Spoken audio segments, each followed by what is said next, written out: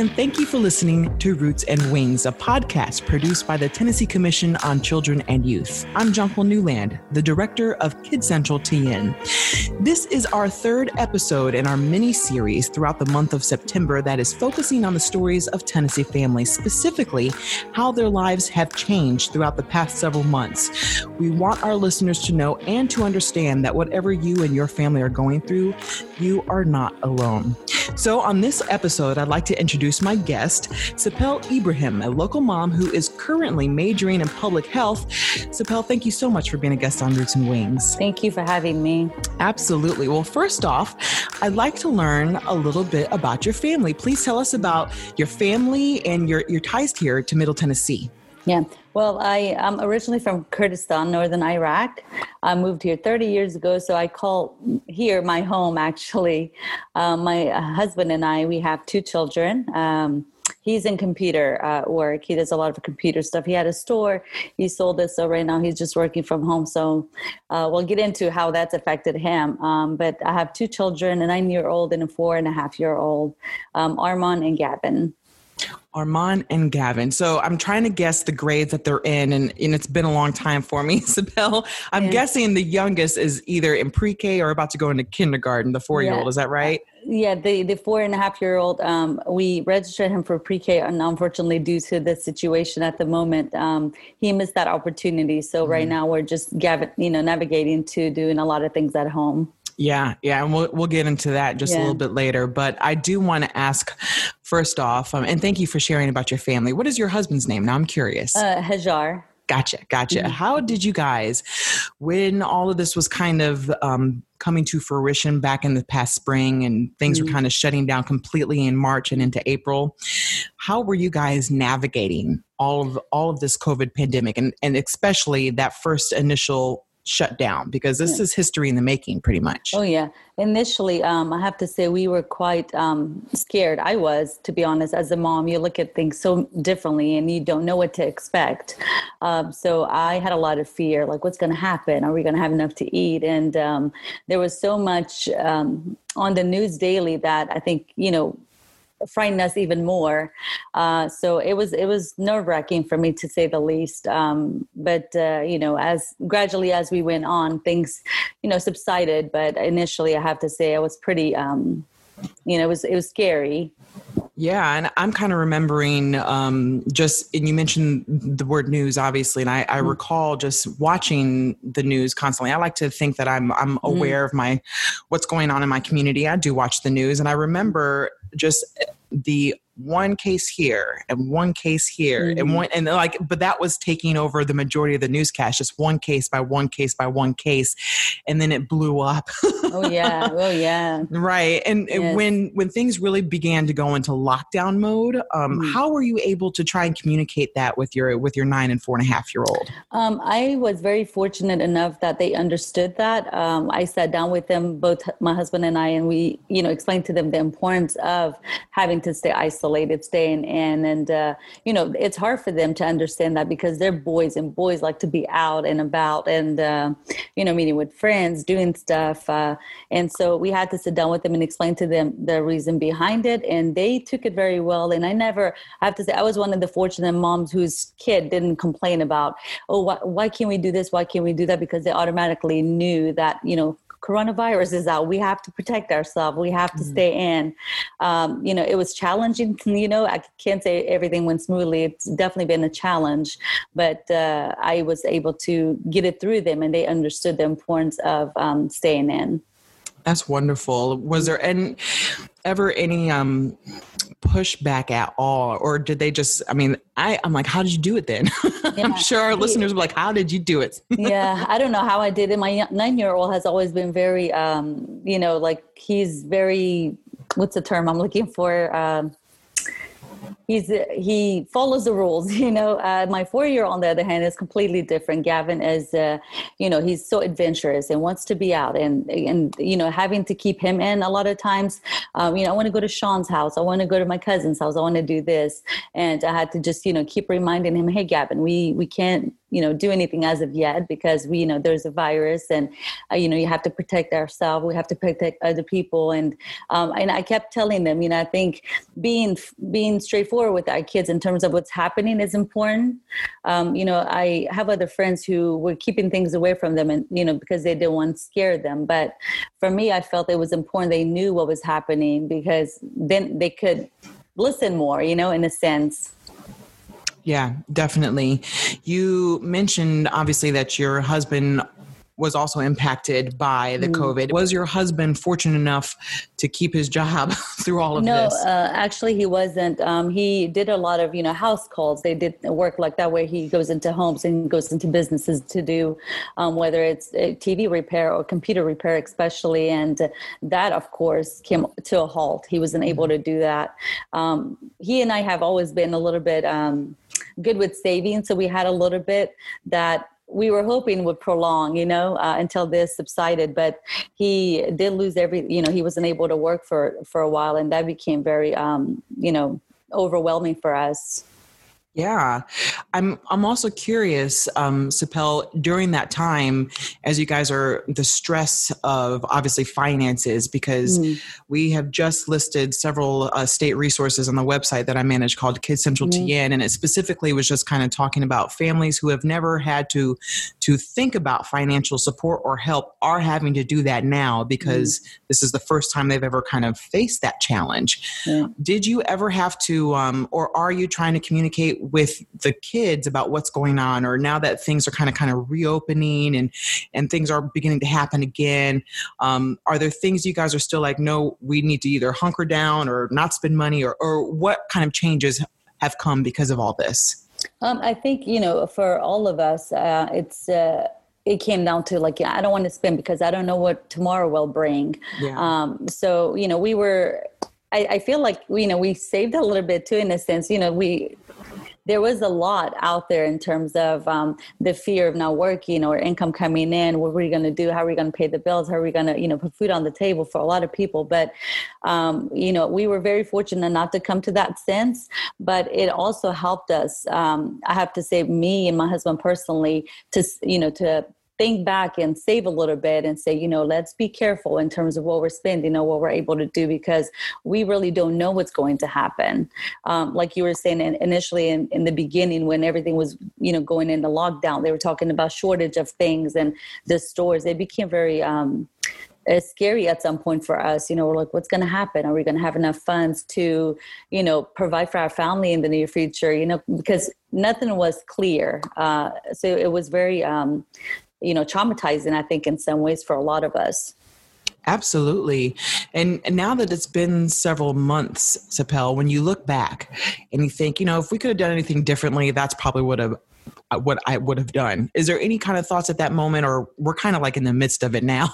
So yeah. It's nothing's really kind of letting up at this point, but I am curious. Yeah, I don't think nothing much, because we have really, taken back from everything from the very beginning until now, are very still cautious with everything that we're doing, whether it's spending, whether it's, going out and, having large gatherings and stuff like that. We've been very, we've really taken precaution with all of that. Mm-hmm. So to say if there's anything that I would have, changed looking back, I can't think of anything, to be honest. Well, it's like we're all kind of going through this together.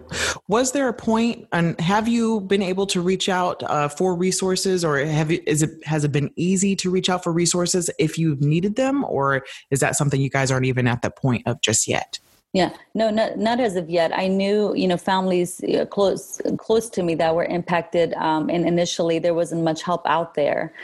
So they were struggling, but, now there's a lot of resources actually that are out there, and I know a lot of people are using them. We haven't reached out to anyone yet, to be honest, because we haven't had the need. And I feel like, if somebody else needs that service, perhaps someone else needs it more than I do. So for that reason, we really refrained, and we've been fortunate enough not to need that service. But there are a lot of resources actually at hand now that are helping out. And I know a lot of people who are, getting those resources, and it's helping them tremendously. Absolutely. And to our listeners, I will definitely be putting a few links to some of those resources that are at least available through some of the state departments. And that way, after you listen to this episode and you're curious, you can go back and just go ahead and click on those links. I am curious as well, Sapel, as you guys have kind of been in this now, we've all been in this for several months. I'm assuming everyone has been home a lot more than normal. Oh yeah. How have you guys, or have you kind of noticed behavioral changes because of that, or in yourself because of just everyone's now together a lot more? Oh yeah. I think, it takes a toll on everybody, in the relationship, except, as parents, you get overwhelmed with everything that's happening, and, having kids at school, they're in school for a certain time of the day, and that kind of gives you enough time to do a lot of things that you're able to do, for yourself, or whether it's catching up. So it takes a toll on everybody. But my husband and I were very, we co-parented and, really well in the beginning and up to now, to give each other, some breaks, because there were days when I felt overwhelmed. I'm like, I don't know if I can do this. Honestly, this is just too much. I have my 9-year-old dealt with a lot of anxiety over the past few years. So, and I seeked help for that. And so he actually had reached a milestone that was just amazing. And so going back into this, although he understood that, I felt like sometimes his anxiety would come back, especially going to virtual school, that impacted him a little bit. But for us to say, this is overwhelming, and I would take a breather, like I need to just get outside and just take a deep breath, think collectively and come back and, go from there. And we were fortunate to have each other and help each other out. But I know many people don't have that support, and it makes it very difficult to keep up with everything, and especially when you're struggling as a parent, it's difficult, Yeah. And that's such a wonderful phrase that you mentioned, like co-parenting. And not only are we a spousal couple, but we got to take care of ourselves too. Oh yeah. we can't pour from an empty glass. And so it's really good that you and your husband are kind of working through that and recognize that as well. I think that's a challenge most families go through, is to even say, hey, I need help. Could you do this? Yeah, absolutely. Yeah. You brought up school a few times, and now I want to go ahead and get to that, because I know you said your youngest, unfortunately, is not able to start his pre-K because of COVID, but also your oldest is in virtual school, it sounds like. What was that whole, like, getting the school year is about to start? That had to be stressful for any parent, because I know most school districts were like, well, are we going to go virtual or in person or hybrid? Right. I mean, so what was that like for you guys? Initially, I have to say it was very, very hard to get used to the whole thing. And I know, schools were having a hard time with that. Teachers were getting used to something completely new. And we were easy into, getting into it. But to get the whole thing started and set up and eventually get the hang of it really took some time. It wasn't easy, but, we've figured all of it out by now. But, for the kids, a lot of kids enjoy that virtual school, but it really, really takes a toll on the parents. Yeah. I have to say, I feel like I'm in school for my child. They do have that support from the teachers, but that one-on-one interaction is missing, and it's really impacting kids' learning. Definitely. And that is a lot of work. Like you just said, I feel like I'm in school for my child. You have to be right there. All the time. Yeah. And, my son, like I said, initially, he had a lot of anxiety from the past years. And so we worked with that a lot, and he was a little bit behind.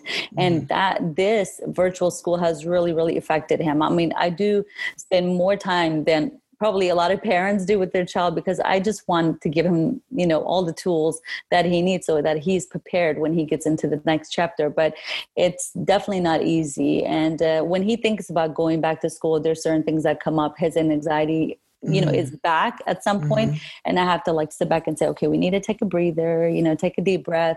But it's really, really difficult for kids. I know, I have a lot of family members, and their kids also are struggling immensely with all of this. You mentioned a good point, Sapel, in the fact that, when he goes back to school, I understand most school districts right now are beginning those phases, and they're phasing in the younger students first, specifically because educators obviously they believe that young students do best when they're in a classroom with teachers and other students. I don't think any high schools that I've heard of so far are not planning to go back until January. So they've got a little while. But you mentioned your eldest son has a little bit of anxiety. And have you guys even thought about having those conversations yet of this is what it could be like when you do go back to school? Or is that something you don't want to necessarily bring up just yet? No, we have actually. We've sat down with him because his school has given them the option of going to school. I believe it's the 13th of October, or to remain virtual until the new year. And I've been reluctant at sending him back because, with the flu season coming and the winter coming, we don't know what will come from that. So I am hesitant in sending him back. So we're going to continue with virtual. We've had that option. And I think it's wonderful to give the parents both options. For some of us who are able to stay home and are fortunate enough to stay with our kids, it's nice. And I know for most parents that are finding it difficult financially to support their families, they have no other choice but to send their kids back. But we've been given the option, and we're going to continue virtual until January to see what happens. Yeah, absolutely. What about you with your youngest? Is his pre-K for this year just going and out the window and I guess restart again? I am. With Gavin, we entered a program called RIP with him, and it's we had a lot of behavioral issues with Gavin, so they were able to help tremendously with that. And so I was kind of hesitant sending him pre-K initially, but I was hoping with all the tools and stuff that I had learned from that he was ready to go. But unfortunately, he missed that opportunity. I don't think we're going to do anything with Gavin until the new year and see what happens. But we're supporting him in every way. And we have been given so many wonderful tools to use with him. And to our listeners who might have heard RIP, we have talked about that before on this podcast. It's called the Regional Intervention Program, and it's administered by the Tennessee Department of Mental Health and Substance Abuse Services. And it specifically deals with volunteer parents and parents who have gone through this program or have dealt with challenging behavior in young children. They help coach parents who are also dealing with behavioral challenges, which you just heard Sapel kind of talk about. So thank you for bringing that up, Sapel. And I'll also include that link on our on this page as well. I do have one last question for you. And I'm so happy to hear that you guys, while are being challenged, are getting through this. And I'm so happy to hear that. What advice do you have for other parents who maybe have those moments kind of like you have had? I just need a break. I'm feeling overwhelmed. What best advice would you give? I mean, I think we're human, and, things happen and we feel overwhelmed as parents. We deal with a lot of fear of not knowing what's going to happen, or, just being able to provide for our kids in a sense. And with the whole pandemic, it's even brought more stress to all of us. And I think it's just staying calm and, being positive. I mean, whatever we can do, there's really not much we can do. And just so take a stride and try to think positively, spend more time with your kids. I've really tried to look at it in a positive perspective and saying, this gives me a little bit more time to spend with my kids so that I have more one-on-one interaction. And if I do need a breather, take a little break, go outside, go for a little walk. It definitely does help because, it becomes overwhelming having to care for kids in a household and alongside with a lot of other responsibilities. Absolutely. Absolutely. Well, Sapel, I just want to say thank you so much for your openness and talking about the challenges that you and your family have gone through with this COVID pandemic. And thank you so much for that great bit of advice you just gave to our listeners. I really do appreciate you. Is there anything else I did not mention or ask that you want to make sure our listeners are aware of or have on the top of their minds? I'm not sure, actually. Okay. I think it's just important, I think it's so important to model calmness around our kids and, try to do our best to shape a better environment for them, for our kids. They need us and we have to do the best that we can. And, they look for us, they look at us for all of those things, so. Absolutely. Lead by example. Exactly. Absolutely. And calmness. Exactly absolutely. I'm so glad you brought that up. Yes. All right. Well, thank you again, Sapel, and thank you to our listeners. This has been another episode of Roots and Wings. I'm Jonquil Newland.